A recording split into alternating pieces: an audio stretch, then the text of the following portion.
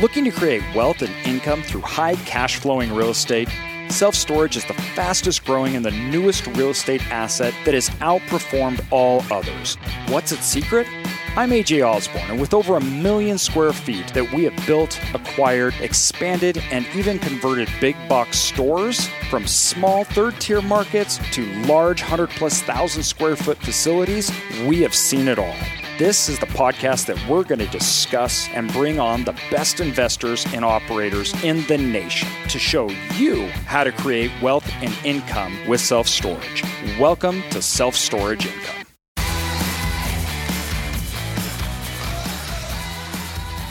Welcome everybody to Self-Storage Income.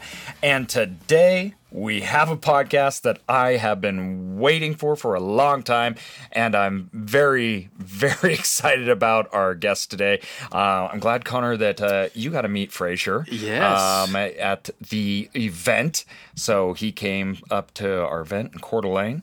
But Fraser is a very good friend of mine because it's so crazy. Yeah, you got to tell them the story. Like this is just it's wild. Insane how all this works, dude. Because I was Fraser's young men's leader in our church we went to when Fraser was. How old were you, Fraser? I would have been. At that time, I would have been like 16. 16? I would have been 16. Yeah. 16, 17. Around there. So you were 16, and I was his leader, and we had a whole group of boys, and it was awesome. And Fraser was just always a delight, everything. And then years later, we're doing this storage thing. Fraser moved, I moved, and lo and behold, Fraser's on TikTok talking about storage, and he's blowing up. And he somehow we got cross paths, and he's like, AJ, do you remember me? And I was like, Fraser, and it was over, what was it, over Instagram? Well, I got to interject on this because what it was is every now and then I'll go on TikTok, because I'm huge on there, and I just searched and see who else is doing self-storage. I see this guy, his name's AJ Osborne. I was like, AJ. I know AJ. I remember AJ. And so then I started. It was during ISS actually. We were both at that event, and it was one of the nights. It was one of the nights there that I was doing this, and I was like, oh, dude. So I started messaging him on TikTok and Instagram, and just blowing him up until he messaged me back to see if he was. And then I found out from somebody totally random, a different friend. He's like, hey, do you know this guy named AJ? I just listened to him speak. I was like, that's really funny. I've just been messaging him all night. And so you end up having to catch a plane, but we connected there again. So yeah, that's what happened. Totally finally connected crazy. through Instagram. That's right. Small world. Yeah. I know I'm not really on TikTok as much. I need to be, and you're convincing me to. You're showing me the way. Because you're just like crushing. It's an understatement. Millions of views. It's absolutely wild. And I love what you're doing on TikTok too, because you're showing so much of the in-depth, on the ground work that a lot of things, the way that you took content around self-storage is very different from everybody else and very different from me, right? So I do very long form content like here on the podcast. I dive in, but it's more of, I want to say, the back end that I talk about. And you did something totally different where you showed so much of that front end, like what you were doing every day. You showed, and it was in depth. Like, here's how I process a lien. Here's how I kick people out, everything. And it's awesome.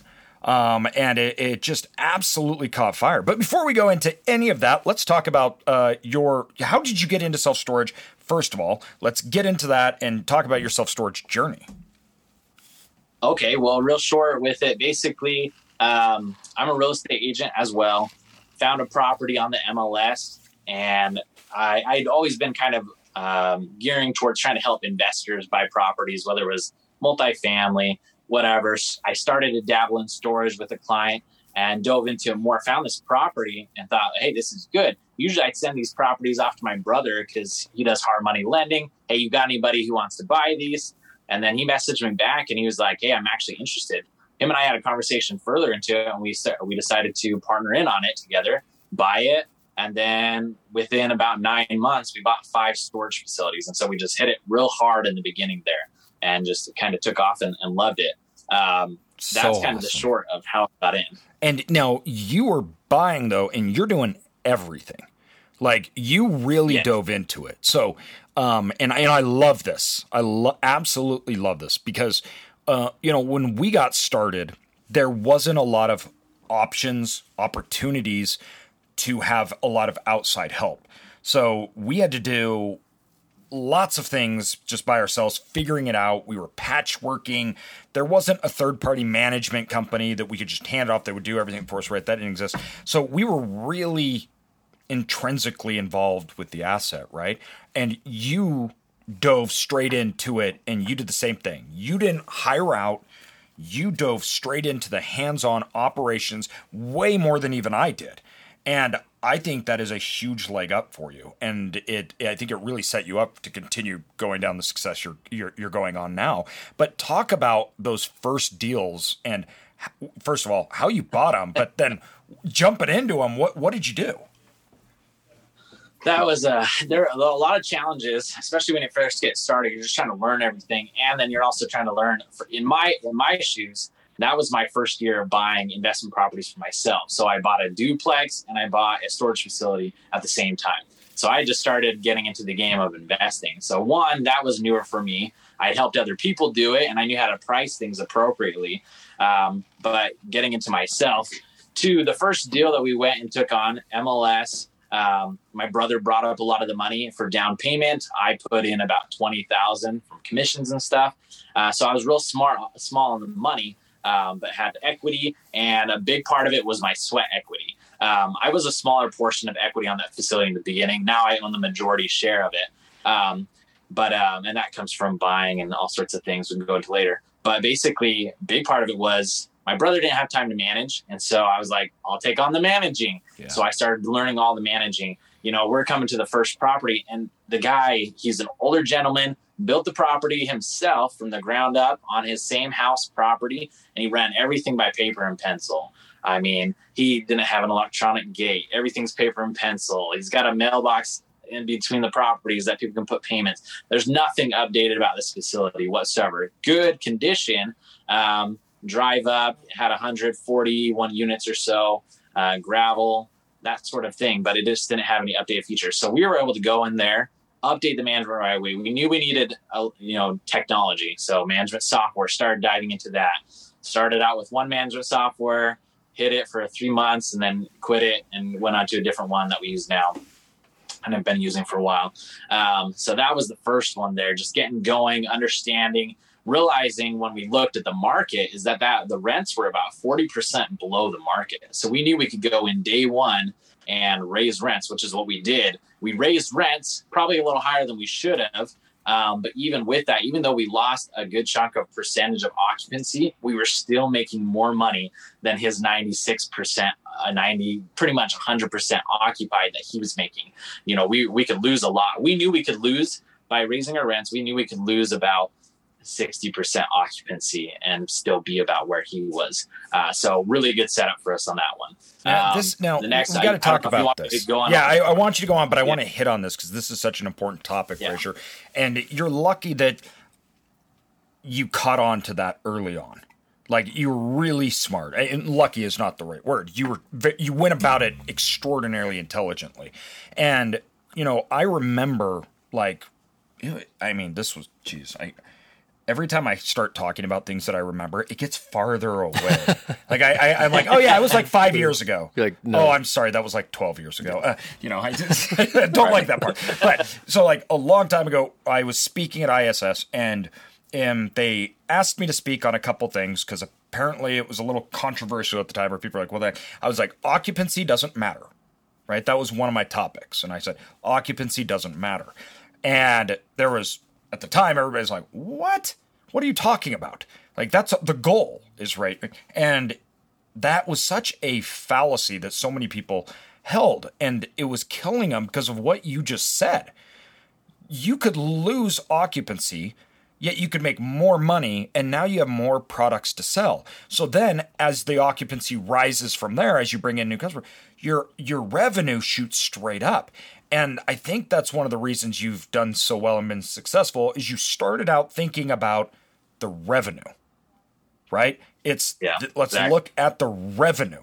How can we make more money, and what does that mean? And you also weren't afraid to try it. A lot of people are afraid to give what they may view as too big of increases, right? And even now you look at it and say, it may have been a little too big, but you went for it. You shot. You had to see the relationship between your occupancy and the market, and you had to test it out, which obviously, like you just said, even if it was too much, it was the right thing to do. You still made more money. I love that. That's such an important thing that you did right there. So, all right, keep going. No, I would say kind of tagging on to that point with the physical occupancy, I feel like, and this is kind of bold to say, but it's like everybody's second nature, even my own, to go, occupancy's low, we need to get it up. And I think there's a balance to be had. First, revenue needs to be focused on. But second, there's a way to go, okay, hey, we're lower on occupancy, but that also needs to be diving in further is people go, okay, cool, revenue here, but they don't dive in further to the unit size or the unit product. Because I really like your terminology that you have been using ever since I've been talking to you about talking about them being products. Like these are things that we're selling in a retail store almost. It makes a lot more sense if you have that perspective. Yep. So much clearer, a way better way to look at it than what's talked about there in general.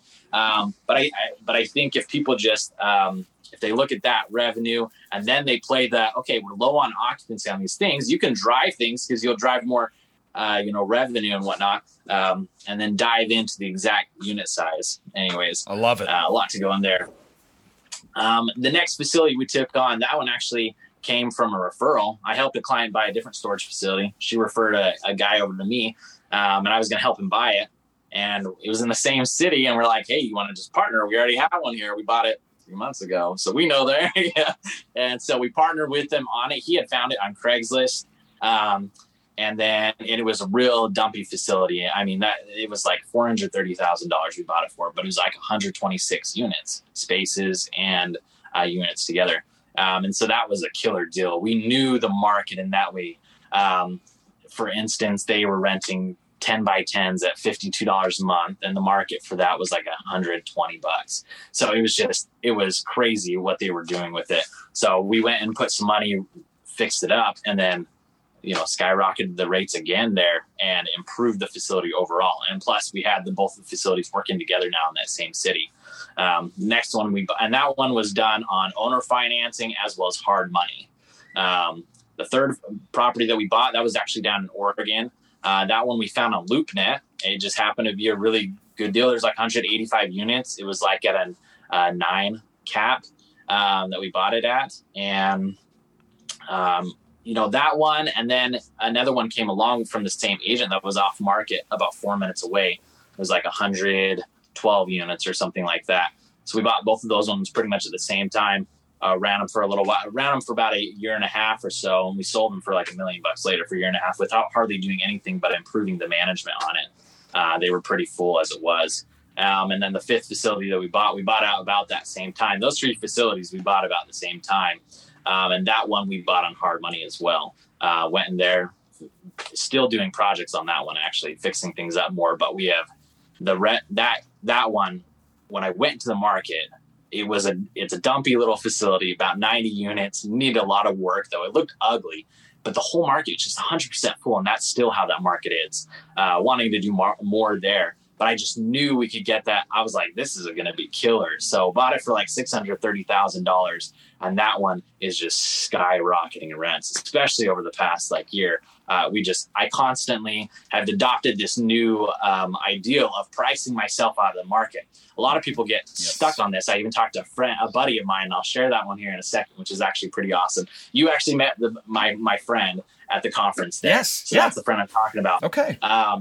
So I started adopting this new pricing myself out of the market. Basically, what I'm doing is every time a new unit comes on the market, it's a 10 by 20, I just raise it another $10 for the street rate. I'm not always attacking the customers. They get their regular rent increases, but I'm attacking the street market price that's out there for new tenants. And I just keep raising it 10, 10, 10, 10. So this year I brought my like 5x10s from like $64 a month at the beginning of the year, all the way up to $159. And I'm renting out at that. So this is a very proven. So I'm just constantly raising that. And I'm just trying to price myself out of the market. I'm trying to get to a point to where that unit will not rent anymore because the area is so crazy. While I'm doing improvements, while I'm adding value to the tenants and things like that. But even if I don't do any more adding value or money into the property, I'm still getting those rents. I'm not the prettiest facility, but I'm still getting that because I'm trying to price myself out of the market. I see these other big facilities around, and the rates are the same. It's like, but we're all 100% full. Why? So going on that, I talked to my buddy, and he has a facility down in Oregon. I was like, you're 100% full. I was like, why aren't you charging street rates higher? So I'm like pushing him to do it. I'm like, it's your business. Do what you feel comfortable with. But like, you've got 110x20 full, like available. Like, why don't you try it out? So I got him to raise it up to like 120, 130. And then him and I talked more, and I was like, dude, you raised it. I was like, you're at that. I was like, dude, raise it to 199 because I know what I'm getting in my area. I know I'm hours ahead of north of you, but try it. So I was like, and let me know as soon as you get it. He rented it out in a week, and he ended up having like 3 10x20s within like a few weeks. And he just texted me the other day, and he's like, dude, I've rented 3 at 199. He's like, I've got a 10x10 coming up. I'm going to raise it to 130. I'm like, yeah, man. I was like, just test it out. I was like, even if you don't rent that unit for a year, like, it's not going to affect your business at all. You're not losing out on anything. I was like, to try it. I was like, I try to do like a 30-day thing. If you can test it out for 30 days, if it's not moving, that means you're probably too high. And then just bring it down. That's the worst thing that you can do. Exactly. Or give specials if someone comes in. You want to pay okay, we'll move you in a $1 unit special and keep you at the high price. And so that was a prime example of he I think he loved it. When we run the numbers on his pro forma, just in one night, I was like, you'll increase the worth of your facility by like millions of dollars if you upped your pro forma. And that's what he did. And so he's adopting that. And so instead of his facility being worth 3 to 4 million on his pro forma, it'll actually be worth like 7 million once he gets those up. Mm-hmm. So, you look at over the couple of years, and he's adding more units there. Facilities were burned down in the area, so demand is huge there. So you just got to look at all these things. Anyways, I rambled on a bit. So amazing. No, this is a good point. Oh my gosh. Yeah. And you got to hit on this point. We got to talk about it because a lot of people don't understand this, that pricing doesn't equal demand. Okay. And it drives me bonkers that a lot of people don't understand this. They don't want to raise their prices, right? But then they don't want new inventory coming in. They don't want any change at all. And it's this weird thing that operators can get into. And you don't know what that demand is and where it should be. And lots of times in small markets, they're so scared of it, it never rises. And we found in our markets that we were in, so we have a market where we own 3 facilities. We own the most facilities in that market. And we up prices way above the market, and we just kept going up. And as we kept going up, finally, all the other facilities, they started going up and following us. Now, every time that we do a rate increase, the entire market, when I say entire market, I mean the vast majority of the operators there, follow us within the week. They're literally just following our rates, and they'll just up it every time that we do. So you end up showing people and saying, listen, this is where the market's really at. You guys don't even know where it's at. This is where it's at. And then everybody else says, oh, okay, that's where the market is. And then they follow you. And it's a crazy thing, but this happens all the time. People are just matching market, and they're not matching demand. All they're doing is matching other people's prices, which prices have nothing to do with demand. It's such an important distinction. One of the things that I've noticed and I look into, and people ask me, how are you, you're looking at rent increases. How are you deciding on rent increases? That he's like, are you, what is everyone else charging in the market? And I go, dude, the only time the only time you look at market prices really is when you first buy the facility. That just gives you a baseline. You've got to have a baseline, especially if you don't know the market. If you know the market, you already have a baseline. Okay. And then you can always look at them and kind of see what other people are doing. But to base your rents off of what other people are doing, no. I would be screwed if I thought, okay, my facility is kind of, it's run down a little bit more, but I based it off of theirs. I would be charging $160 for, a 10x20 versus $269. And that's what I get. So you have to just go, you have to compete with yourself. And I learned that from other people. I really liked when they talked about that at my first ISS conference. Somebody had made mention. He's like, dude, we'll be higher than the rest of the market. You got to compete with yourself. Bingo. So I took that, and that makes it a huge difference. You got to compete with yourself. Stop competing with other people, you know, and that goes for other businesses too. They'll talk about that. Like, if you're only focused on your competitor, you're not focusing on making yourself better. Like, you got to focus on yourself. It's this idea like Apple has, right? Like, they're like, we are going to kill our own products. Right. So when they announced like the smartphone and what they were doing there and the touchscreen and everything, they're like, or the tablet, excuse me. They're like, that's directly competing with your number one product, the MacBook. They're like, what are you doing? And if we don't make it irrelevant, somebody else will. You got to compete with yourself, and you've got to have that forward momentum, and you got to be testing the market. You got to see what your product market fit will take, what your customers want, what they're needing, and you got to adapt to that. And what you said earlier too, I also love. You cannot go pricing really matters when you go into a market to understand it. I don't know what's going on. So I want to see where a top is and maybe a bottom is. Then I look at occupancy. I'm looking at utilization to try to understand demand. But after we go into that market, I'm not looking at other facilities to match prices. That no longer matters, right? If I went into a market that I'm already in, for example, why would I ever look at anybody except my own store and the relationship with the market that it has and knowing how I can change prices? And we change and do prices on an individual basis, not a product base. So if I have a product that's a 10 by 10, right, and I have 50 of those to give to the market, I don't price all of those the same, because if let's use 100 for example, if I have 100 and I have 99 that are vacant, that one is going to be really cheap because there's not a lot of demand, right? So it's like, no, I need to fill these up, and there's vacancy in the market, but that 99 that are full and I have that one left over, well, that one left over would be double probably the price of all the other units, because demand is so high, somebody has to pay a premium to get that last one, right? And so we look at it individually based. And so when you go into a market, that doesn't make sense just to match pricing for us. And this dynamic approach that you're talking about, Fraser, and how you work within your facility, maximizing that revenue, this is the biggest separator that I see amongst operators that are killing it. They're going and buying more. They create a model. They can see the value, the opportunity in new deals where other people miss it. They don't see it. All they're doing is looking at a market, and they're looking at other competitors, and they're just like, oh, I don't really know. It just kills you on the underwriting. Yeah, 100%.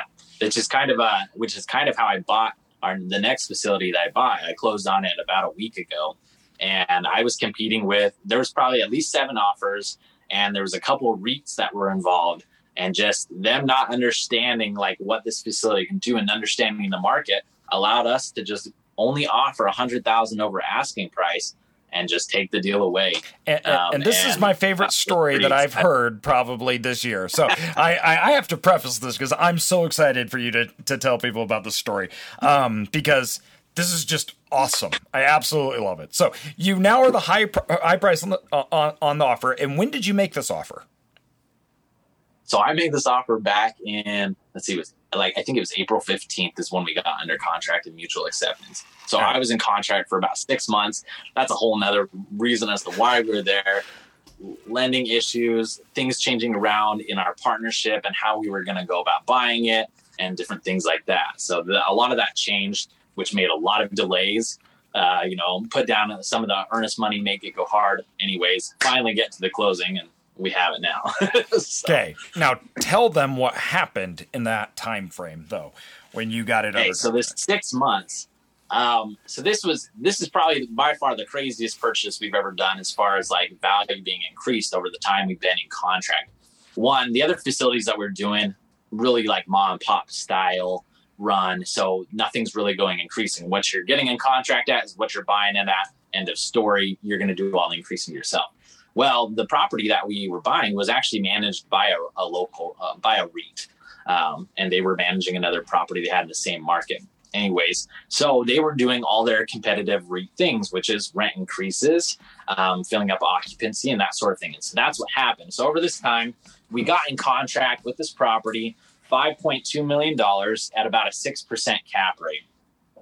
Over time, like I said, they were raising the rents on the tenants, and then they were also increasing their occupancy. They brought it from like 88% to about 96% when we closed. And it sounds small, but when you have 360 units or so, they're filling up like 30 to 40 units within that time frame. So that's actually quite a bit. That's a lot of revenue. So with those two things combined, when we got done with it, we actually ended up closing the property when you ran what their NOI was at an 8.4% cap rate off of the purchase price. So when we ran the numbers, if we were to today go just turn around and sell it at the revenue without doing a single thing at a 6% exactly cap rate, what you bought it at. Get that in the market, then we would be able to sell it for $7.2+ million. So we already had day one $2 million of equity at the same cap rate that we bought it at to sell it, which was crazy because I wasn't tracking all of that until a few days after closing. When I looked at this again, I was like, oh, you've got to be joking me. I was like, this is insane. And I was like, I knew it'd gone up, but I didn't track my numbers again because we knew our deal was good. And you didn't own it. So, well, yeah. And I was watching things. I knew they were increasing their revenue. I was like, well, this is great. But I didn't run cap rates again to see what the facility's worth until we closed. And that was, it was huge. So in 6 months, now we've got $2 million of equity. And awesome. Yeah. So we're super solid. That is pretty awesome now. Now you take the 12 months, own it for 12 months, do all your rate increases, come in, run it, do better marketing, everything like that. Then after 12 months, you have a 12-month look back and you can go refinance, pull all your money out, plus more, and then go buy 2 more from there. It's just awesome. Exactly. When we get, it's insane. So I'm primary on this property. And so I've got other partners. And so that's exactly what we'll do is we'll refinance them out, buy them out at their set price that we already have set for that, increase my equity, take money, go buy some more properties. Now, and then do all that. Just rinse and repeat. Now, I want to dive into one of the things that I love most about what you're doing in your content, and that's the operations side. So tell me about on these first deals, the operation struggles that you had, and then I want to talk about the new deal and what you're in the middle of now. But on these first deals that you took over, what were some of the hurdles that you were jumping over, your learning curve that you would want other people to know, and examples of, say, this wasn't what I thought it would be operating it by myself, or this is how I would have done it, right? I want to hear more about that because that's really, really important. And I think you're the perfect person to kind of walk through that. Well, I'd say that first off, I thought like any other real estate investment would be more passive, hands off. This passive notion has got to be derailed a little bit. Yep, me too. And it's got to be explained better. Yes. This whole passive thing, what passive really is, it doesn't mean no work. And you've mentioned it. Other people have mentioned it that are involved in the space, but people don't get it. I had a comment on my TikTok, and they were just like, "Oh, this is like really passive." I was like, "Actually, no. This is what I do day to day. Like, I'm involved in this. This is not passive. Yeah. Like, they're like, this would be nice to have a passive business. It's like, it's not passive. It takes work. You're either going to hire it out or you're doing it yourself. But you have to run it like a business on a day to day. So that was one thing that I knew it was going to take managing, but didn't realize how much of a day to day managing thing it really needed. Another thing was just realizing it takes a bit of time when everything is just paper, because I've taken over multiple facilities where they don't have software, all that stuff. They don't have anything up to date. It's going to take a chunk of time to just get things transitioned over, and it's painful. When you have somebody call in and they have questions, now you can't just look them up in a computer. You've got to go through all the files. What was your unit number? 212? Okay. Or you don't remember? Okay, now I got to figure out your name. Okay, oh, this is not alphabetical. I've got to search through every contract in these folders now to try to find this person to see where they're caught up on their rent. There's a whole process when you don't have a management software. And so click, it takes like 5 seconds to look someone up if you have management software. So just the time involved in that. If you don't have an electronic gate there, you can't lock people out. You've got to be there every day to open it manually, or just leave the gate open all the time. That's you really have to have an electronic gate there. Some of these places didn't. So now you got to figure out all of those. A lot of these things you can like solve beforehand, figure out, call your companies, call the contractors and things like that. And definitely want to have all that set up in place of, okay, who's going to be installing my gate day one, and where, and all of those things. Trying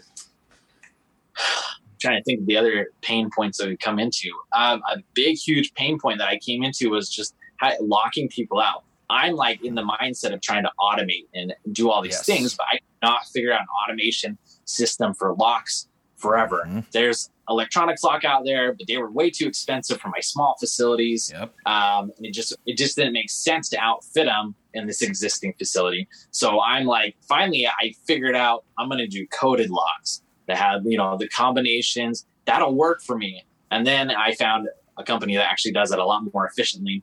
And so that was the solution. And so but that took me a long time. That actually took me a few years to get there to a more automated system with it. And who are you using right now? Currently? Right now I use DaVinci locks. So if you haven't heard it, so DaVinci locks are coded locks. And that's what I was using before that I would buy off of Amazon, except they weren't DaVinci and they weren't connected into my system. And so I would lose the codes all on. Yeah. You know how many combination locks I've thrown away because you didn't write down the combination or record it correctly. And you're just like, well, I can't open this now. And so you just throw it away. So it's just wasted money. DaVinci makes that process a lot easier. It's cost efficient and they cost about the same. I was paying like $10 a lock and DaVinci was $13 a lock. I was like, well, this is a no brainer because I'm not going to lose it. And so, and when you say it goes into your system or you can monitor it, explain that more. Are you talking about your property management system? Yeah. So right now I use SiteLink for my property management system. And DaVinci works with multiple different property management systems. So what happens is I'll put that lock on like a vacant unit. And then when someone rents it, they will get that code for that lock texted to them, as well as we'll send them the gate code or give it to them as well. So they have both those locks. So they can just move in any time during open hours of access facility. I don't have to go to the facility. And also locking that vacant unit allows people to not put their stuff in there, whether it's someone that's homeless or whether it's some person that decides they want to throw their trash in the unit. So it stops them from doing that.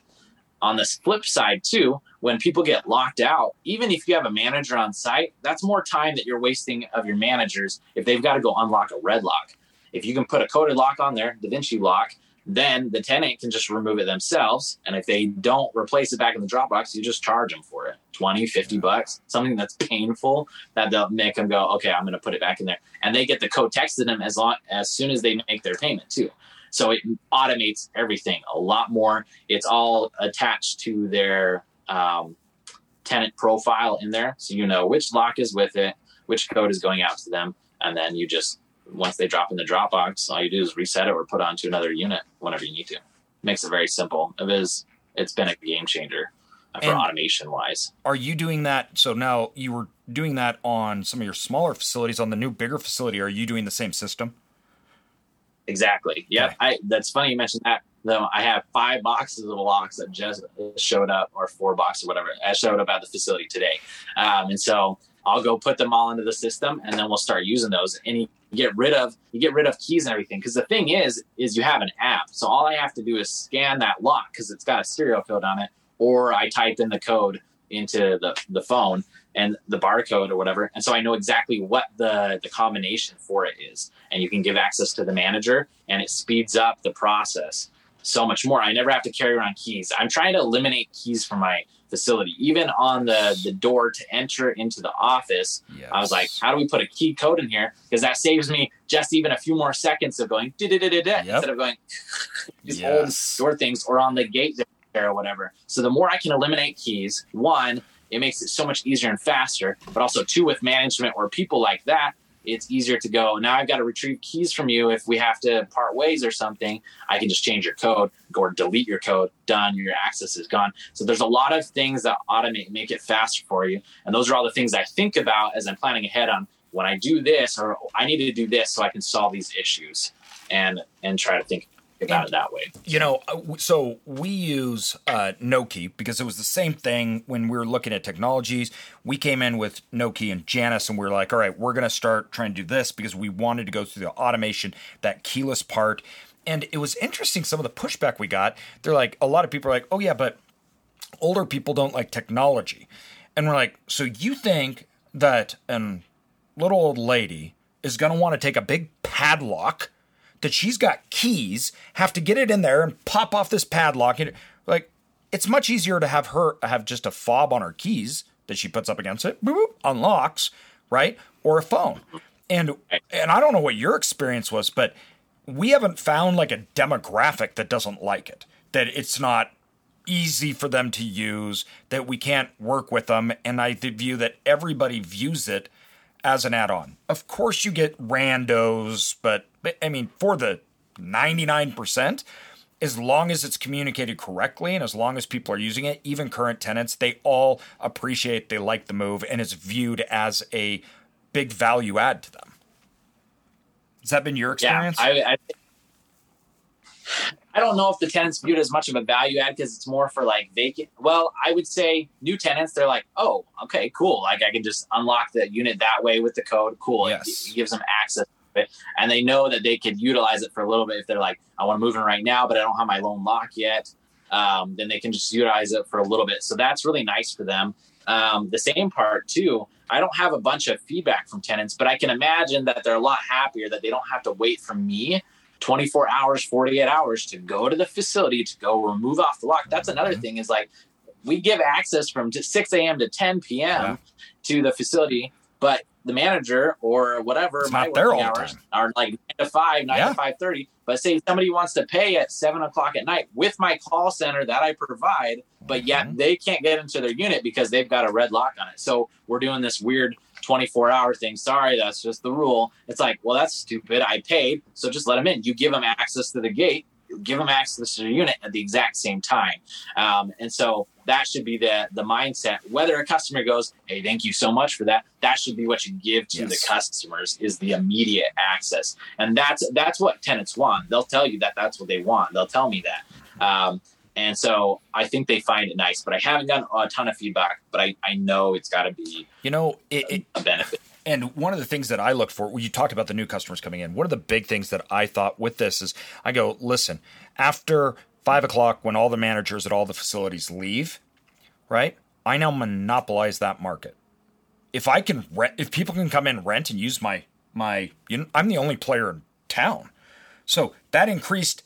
I am now taking over this market segment that needs to come in after hours or needs to rent a unit past operational hours. I own that market. Like I own it. You're like Walmart of self-storage. Exactly. You have to come to me, hey, right? No one else, we're going to be open 24 hours, even if the rest of you aren't. And so we're going to get all the people that want to go shopping at 2 a.m. Exactly. That are driving in from out of town. Exactly. You're getting that. Yeah. So we're not quite on the 24/7. Are your facilities, any of them 24/7? Yeah, but it really it depends though too. That depends on local laws. That depends on a lot of things. And generally speaking, most of our facilities we like to have closed down at certain times so we can track if people are leaving. We go after hours, or after what I like you said, operational hours, right? So we may not have a manager on site, but it doesn't mean the facility's not open and people can't come in and use their units and everything else. That may go till 12, right? Or something like that. Well, that whole time it's open to tenants, but it's not open to new sales. And it's like, well, we should be open to new sales 24/7. Like there should never be a time that somebody can't rent from my storage facility. And everybody that's listening that says, oh, I do that, but it's a reservation. That's not what I'm talking about. I'm not saying reserve and then get your lock and get access. I'm saying buy and have access at 11 o'clock at night. That's what I'm talking about. My extended hours on that will probably need to improve, and we just kind of go with the demographics there. But I think for the most part in my areas, you can rent out, even if it's midnight or whatever. They're okay if they don't move into. Just having the ability to rent out 24/7. Most people are like, yeah, I'm okay with the idea of being able to move in at 6 o'clock the next morning if I want to do it that early. I've noticed that most people, even if they rent online after hours, not really looking to move in that night. They're like, I'll move in the next morning. I'm gonna have the rental taken care of. So you got to have at least the 24/7 rental ability. They have to be able to secure their space. And a lot of people we find, because for our Reno facility, we had a huge amount of people that would rent at our facility because they could get it, they could secure their spot as they were trying to move from another place. They weren't even there, so they weren't going around looking at facilities. They just needed somewhere that they could rent because the next day they were going to be there with 2 moving vans or whatever it is. So I have to have a spot to go. And so they would rent it, and we had a lot of out-of-state renters. A lot. I mean, we were renting a ton to people that were coming in for Burning Man. So they were renting units, and they were off who knows where, from right? Like around the world. Around the world. Yeah. And they were renting from us, and we were the only place that gave that option. So I was like, everybody that wants to rent for Burning Man that doesn't live there, we own that market. And we did, and it showed, because after Burning Man, the facility was trashed. Like, so dust it's out everywhere. Dust everywhere. That desert plaid stuff they got there. Moon dust. We walked in, we're like, oh my gosh. But we were happy to clean it up because those people too, they don't care about the price. Guess why? Because we're the only place they could rent from. So now that's changing fast, but in a lot of markets, that's still not available. And and then we started to get into a seasonal pricing too. When you have events like that or whatever, you can start to dive into kind of our earlier conversation. You go into this seasonal pricing where there's higher demand. So you go, oh, all of a sudden, July, our prices are even higher than our other facility because you got the seasonal thing, which you probably noticed. Yes. Yeah. And 2, another thing, when we get into rate increases and dynamic pricing, we also look at where they live. So if you're a renter from us and you live in Arkansas and we're in California, right? Well, maybe that your pricing will be different than other people, right? Because if you're in our 3-mile radius, it's easy for you to move out. But if you're not, it's not. So you can look at all these different factors when you're dealing with rate increases. Because it comes to the static pricing, I say demand is not static. Meaning, let's say me and Connor need to rent a storage facility.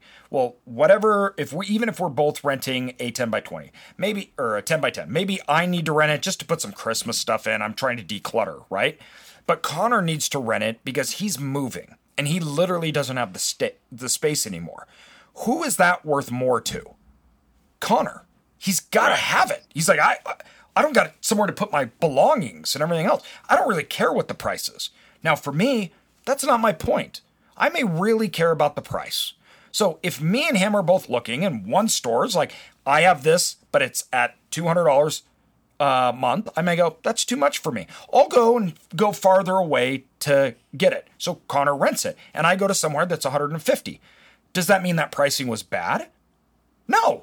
It just meant that they were attracting a different customer with different demands and different needs. So you can tier those pricings out based upon needs. Like I say, we don't want the low price. We're not a low price place. We give convenience, we give service, and we charge premium prices. And I don't want all the tenants. I don't need to attract everybody, right? I only have 600 units, right? And I only need 600 people. So I'm going to find the people that would be like Connor in this situation, who had a much higher demand, and my units that are available, I will price accordingly for those people that need it. Because the person that has the cheap price that's 100% full, they don't get offer services to anybody. So the person that needs it and is willing to pay can't even access those services. That's where we don't want to be.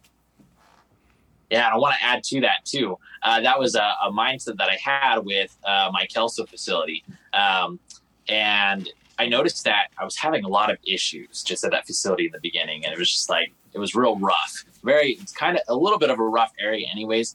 I was having a lot of transient. maybe a little break and stuff. And so I was just having those issues, and I was like, how do I solve these issues?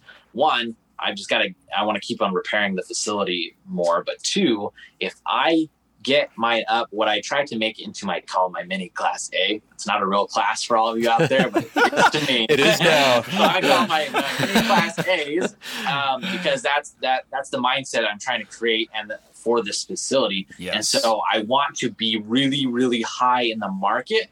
One, because I don't want to attract the people that are only price sensitive, like AJ's talking about. I want people that just need first off, the demand's huge in that area, so I can charge more. But second, I want people that are willing to pay more, because people that tend to pay more, you're probably not going to have as many issues. How do I say that right? 100%. No, that is right. That is correct. So some people that are only wanting to pay really, really cheap, it's sometimes you can have more issues if that's their only focus. Because I noticed that the trend. They try to extract more and they want the lowest price. It's why they're there. It's the mentality, right? They're going, listen, I'm paying for cheap. I'm okay with that, right? But then they want and get and expect, and it naturally occurs more problems. We've seen that across every facility. Yeah.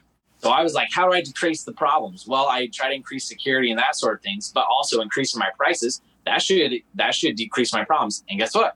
That was 100% true. And so being jacked up there, being as high as the only Reed in my market, and the Reed and I, we're just way up here, and the other facilities are here. That's fine. You guys can have all the ones that are more price sensitive, and that's okay. I only have 91 units, and the demand is crazy here. Yes. So I want to get the highest paying 91 people in Kelso Longview as possible that are okay with that I'm going to provide really good customer service to, and ability to pay with an app and all these sorts of things, these other features that I have that other facilities don't, and just give this to people, higher pricing. And if you don't want to rent from me, that's okay. You can rent from someone else if they have space, but most likely they don't. So you've got to pay what I have. Because, so that's exactly it. That was the same approach I take. That it helps decrease problems overall. For anybody that has storage facilities that's listening, that can help decrease problems, 100%. Increase your security, and increase your prices. Yeah, you don't want all customers, and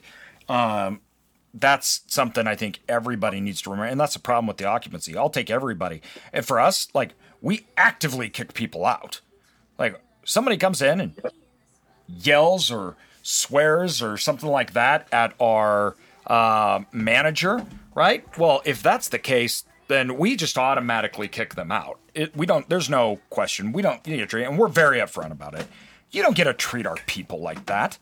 Get out. We're not going to sacrifice our business, our services, or anything else like that for people that don't act appropriately, are rude, or that are trashing our business, because we also have to protect our other tenants, right? And so it's not just about you, buddy. It's about the other tenants that we have here.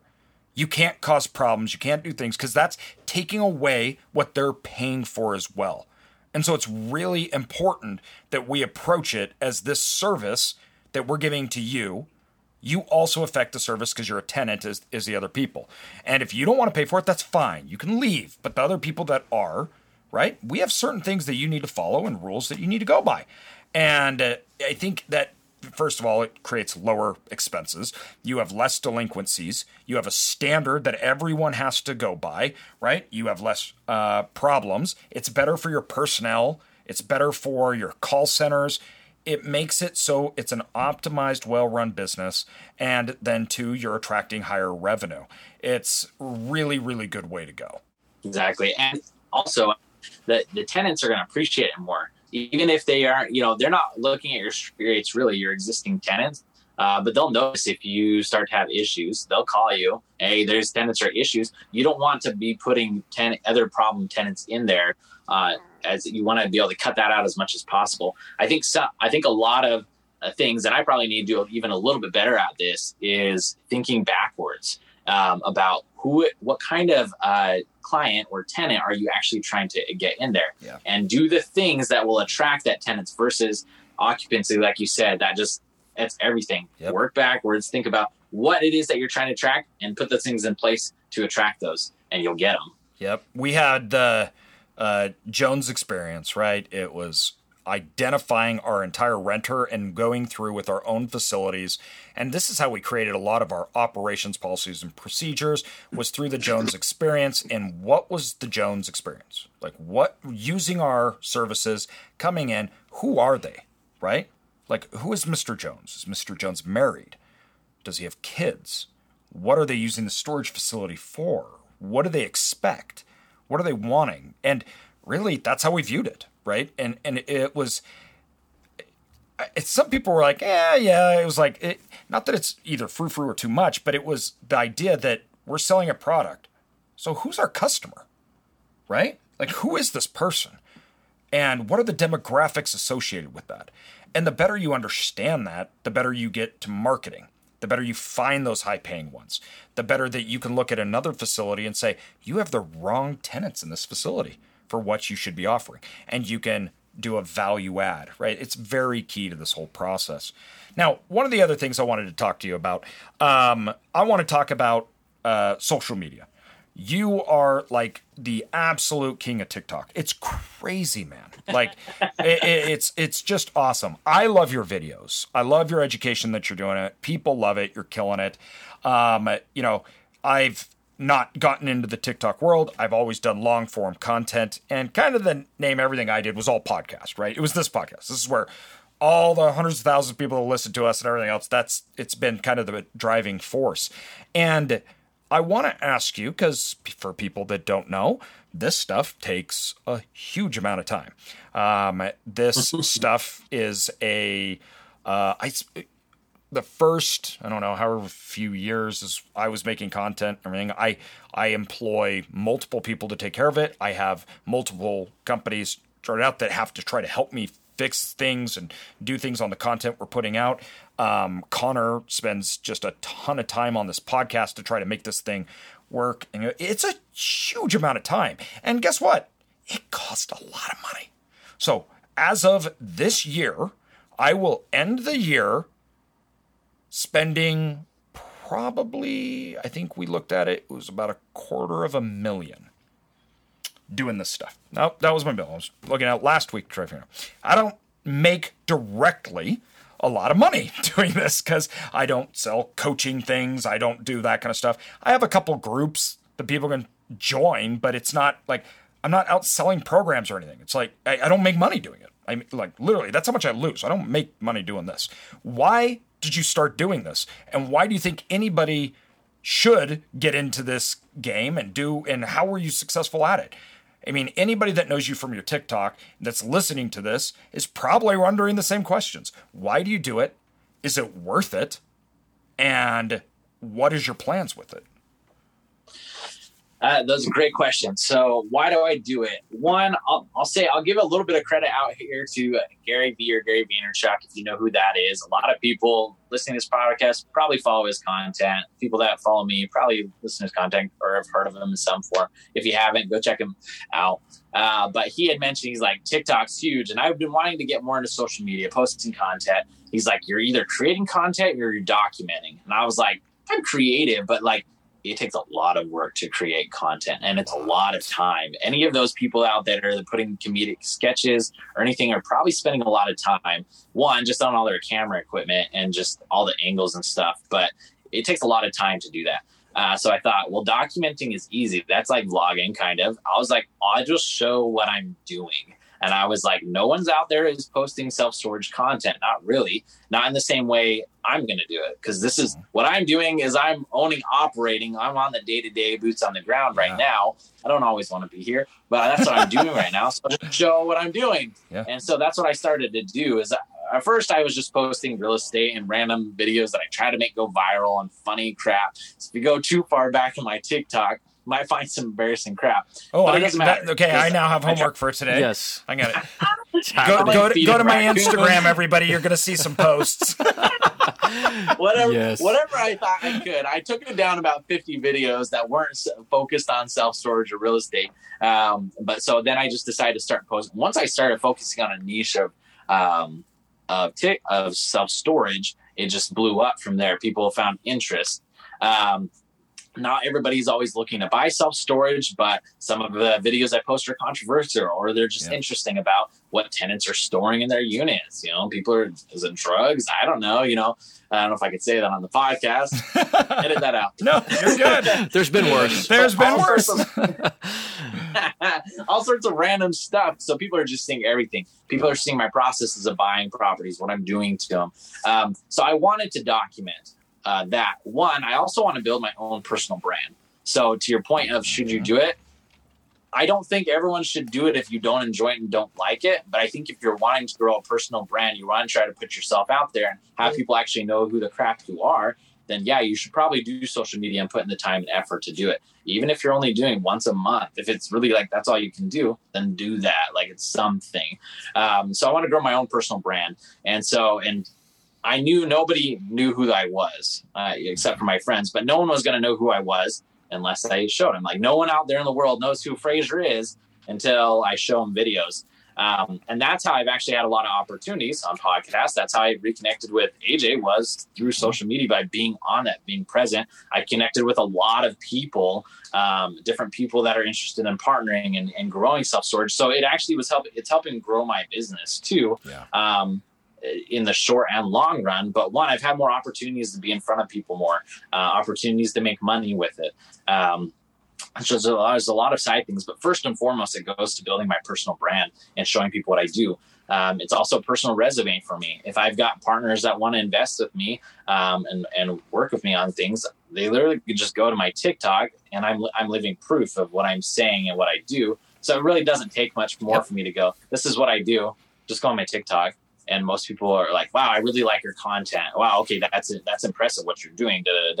And so it makes it very easy. I don't remember what your question was. No, that's perfect. I mean, that's why I put so much money into the different avenues that we do, and why literally, like, people are always going out and doing like investor meet and greets, and they have to, well, let's have a few meetings, and if I get comfortable with you, and say, I don't need to do that. My investors know exactly who I am. And we have lines of them trying to get in our deals and looking. We just send out communications and they invest. And the reason is because if you are interested and you want to know me, there's nothing you don't know about me. I mean, there's just not. I'm very open and transparent. I document everything I do, content every single week. I tell all our secrets. Nobody has any misconceptions of our business model. I tell everybody exactly how we run, how we find, how we fund. So when people go to invest in me, they already know everything. Like, I need to know the particulars of the deal, but I know exactly your style. I know what you're doing, AJ. I've already seen the property because I hear it, or you've already spent a whole section talking on your podcast about underwriting. So I know all those things that go into it. So I get investors, and then two, we get deals. I've partnered on multiple multi-million-dollar deals through this. The people come and they have listened. They understand how we deal with partnerships. They trust the process. They don't have questions whether we're the real deal or not. They don't have questions whether we're going to get scammed or not. And one of the reasons is because I'm so public that if I do that once, I'm done. If I screw somebody over, it's over for me, right? And I'm okay with that. Like, I believe that I should be held to that, in fact.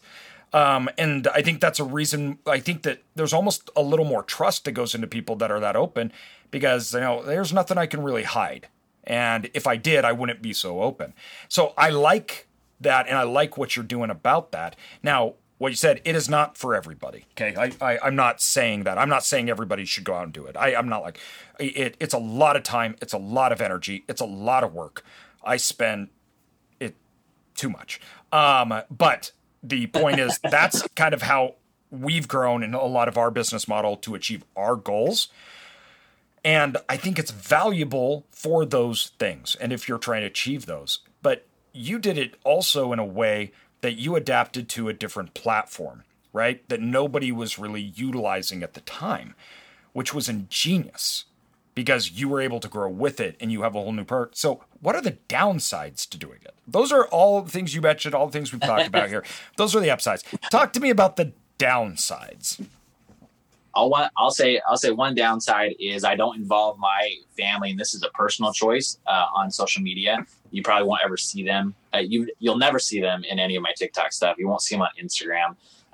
My Facebook's private, so you really have to dive in if you really try to find that stuff. One, because there is a lot of hate comments and everything that are very that I just blow off because you have to, but they can be really destructive, and I would never want any of that stuff going back to my family. That can be a hard balance. So, I want to show my family. I want to like have people involved, but I also don't care that other people are involved with my family. And so I keep that private. So that's because my wife had to go private. She had to go private because of all the messages and things that she was getting, and it was and it got so bad. You understand it, your family. It's things like why you'll never see Gary Vee's family. I kind of adopted some of that idea from him, and I'm very glad early on that I did, and I decided not to show my kids. I decided not to show my wife and involve her in it. My wife wouldn't be as bad, because she's an adult, but I definitely don't want my kids. You see a lot of social media creators out there, which people are crazy, and they just say super like terrible things about their kids on screen. And it's like a lot of these creators, they're providing really good content about their family and kids too. So I really enjoy their content. So I just made the choice for myself not to. One, I get a ton of people that are in support of me and like on my side with videos, but you get other people that tell you to go to hell and just like you should die and things like that. And it's just like the one biggest thing is that you've got to understand, which none of these people know you. Nobody. Even all the people that are saying the good things and all the people that are saying bad things, none of them know me. Nobody really knows who I am except for the people in your close circle, the ones that you're truly talking to. Yeah. Nobody on social media knows you. Yeah. Even if they know you because they watch your content, they don't actually know you as a person. No one's really seeing my personal life. They're just seeing me post stuff on business and whatnot. So that's kind of more of like an advice thing out there. Just it's cool. Like, it's awesome when people compliment you, and it's like, I just sit and laugh. Honestly, I just sit and laugh at like the crazy things people that say. They're so hateful. Like, I beatbox on my content. Half the people hate it. Half the people love it. I don't care because I'm doing it for me. So if you can get that in your mindset that you're posting for yourself, then it doesn't really matter. Like, you were beatboxing when we were sitting around campfires back when you were little, right? I mean, that's just who you are, and you embrace it, and I love it. Because I enjoy doing it. I know I'm not the highest paid pro beatboxer out there. I also know I'm not like crap, but I just do it for myself. Like, it doesn't matter. Like, I also I'm not the wealthiest self-storage investor out there. But as far as social media goes, I'm one of the big, it just doesn't matter what you are and what you're not. It's just, what are you trying to do with your content? Stick to that. There's going to be craziness no matter what. But a lot of, hopefully it's more positive than negative. And that's been my experience, that I hold on more positive in my life, period. And so that just turns in with social media. It's more positive for me than negative. So, well, and two, you got it. Like, for me, I think that was a reason why I stayed kind of off Twitter. I got on Twitter, and I liked Twitter because I could write out a bunch of my things, stuff we were doing. And even on there, I made a post where I was like, hey, everybody, this is so awesome. Look what's happening in this. We're so lucky to live in such a great country, everything like that. And all of a sudden, I had all these people calling me a white supremacist. I have no idea why. I literally was like, I just said we live in a great country, have a great day, and go out there and kill it. And all of a sudden people were attacking me. I'm like, whoa, this is out of control. So I kind of backed off. I'm like, this is not the platform I want to be on. And so Instagram, I don't know why I haven't had those kind of problems. We haven't really had that on YouTube, have we? No. Yeah, nothing like that on YouTube. So. But TikTok was interesting too, which I need to get better on. But even on TikTok, I made a video about non-recourse loans. Did you see that video I made? It was just like this short little thing on how you can refinance and you don't have any risk, right? Holy cow. Everybody's like, awesome. You're a Ponzi scheme. I'm reporting you to the SEC. Yeah. Everybody's just like, went crazy. And I'm like, what in the world? So I agree. Those are the downsides, and you kind of gotta, it comes with the territory, but net positive has been overwhelming. I think everybody loves this podcast. Now, at the end of the day, I like the podcast because we get to have really long conversations about you, what you're doing. People get to hear about you. They get to learn about you. And I think that value that what you're doing on social media and what we're trying to achieve here is so important. When we got started, when I started doing some of this content stuff, it was really almost like a kind of like a middle finger to the people that were selling $100,000 coaching programs. I hated that. And you know my personal beef with this. Yep. And so it was literally like, we're just going to give all this information and we're going to give it all out for free. And I thought that is one of the best things we could do to the industry, because I believe that a rising tide lifts all ships. We need good operators, better operators. We'll get higher prices, better qualities. Communities will like us, right? I'm not in a competition. I'm trying to make the industry better. It's why I'm part of the co-op. It's why I'm involved in technology, right? Like, my industry needs to be successful in order for me to be successful. And I think that's a net positive thing to be out here doing. I think it's a net positive thing to try to be doing. And the people... Like, I mean, you know, when you get started, there's just so much you don't know. It's crazy. And every time I think back, like, I tell people, I remember we had some small facilities, but the first big facility we bought, it was in Pasco. So, like, that was our first real big one. And it was $3.5 million, right? Pasco, Washington, right? That's correct, yeah. And I was shaking in my boots when we got it done. I was kind of a nervous wreck because I'm like, what if I'm stupid? What if I screwed this up?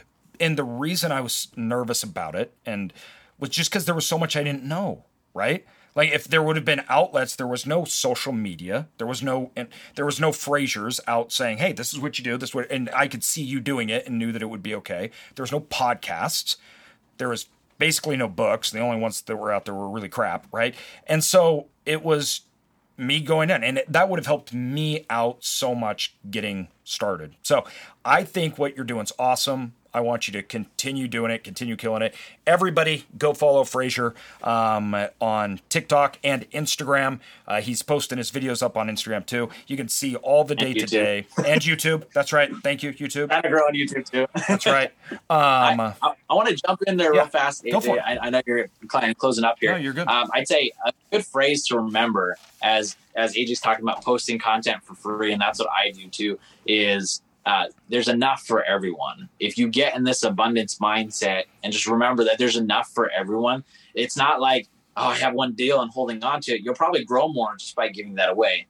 And two, I love sharing information. And so if anybody has any questions at all, I don't think I know everything, but I think I know enough to, and I'm smart in business with what I've done so far, that I'm happy to share. If you want to DM me and you go, how do I do this, and this, the exact, all the processes and everything that I need to run it the way that you do, because I like that or whatever, I'll tell you all of it. I'll tell you the operations. I'll tell you all the technology, everything that I use, because I don't care. It doesn't like affect, it doesn't like hurt me. It's like, it's fun for me actually. Yes. And then the other two, I was going to say something else with, I'd say like, if you want to do social media, like, do it. Because I think there's a lot of positive. I've had a lot of fun with it. And my belief with social media is that every single person has a following out there. There's literally over 7 billion people. I think that every single person has a following. It's just a matter of attracting and finding your following. So far, my following is over 400,000 people, and AJ's is over 500,000 people or whatever. That's our following so far. I think there's more out there. But I think every single person, even if it's only 10 people or whatever, I think every single person, you're quirky, you're niche, you're weird, you're positive, you're negative, whatever, you have a following out there. So if you're really wanting to get into social media, just do it. Your following will come. So they'll find you. I couldn't agree more. I couldn't agree more. Well, hey, man, where should everybody go? We talked about here, give everybody where they should go to find you, everything. We're going to put this all in the show notes too, so you guys can. Awesome. So Fraser Robison on TikTok, FrazierRobison. That's how you spell my first and last name. So Fraser Robison on TikTok. I think it's Fraser_Robison on Instagram. And I think it's just Fraser Robison on YouTube. Try to keep it real simple and brand it all the same. If you type in Fraser, like, I'm one of the only ones out there. Like, you're going to find all my stuff pretty easily. TikTok's the easiest because I'm the biggest on there. That's where I post the most, and growing the other channels and whatnot. But that's kind of where I am right now.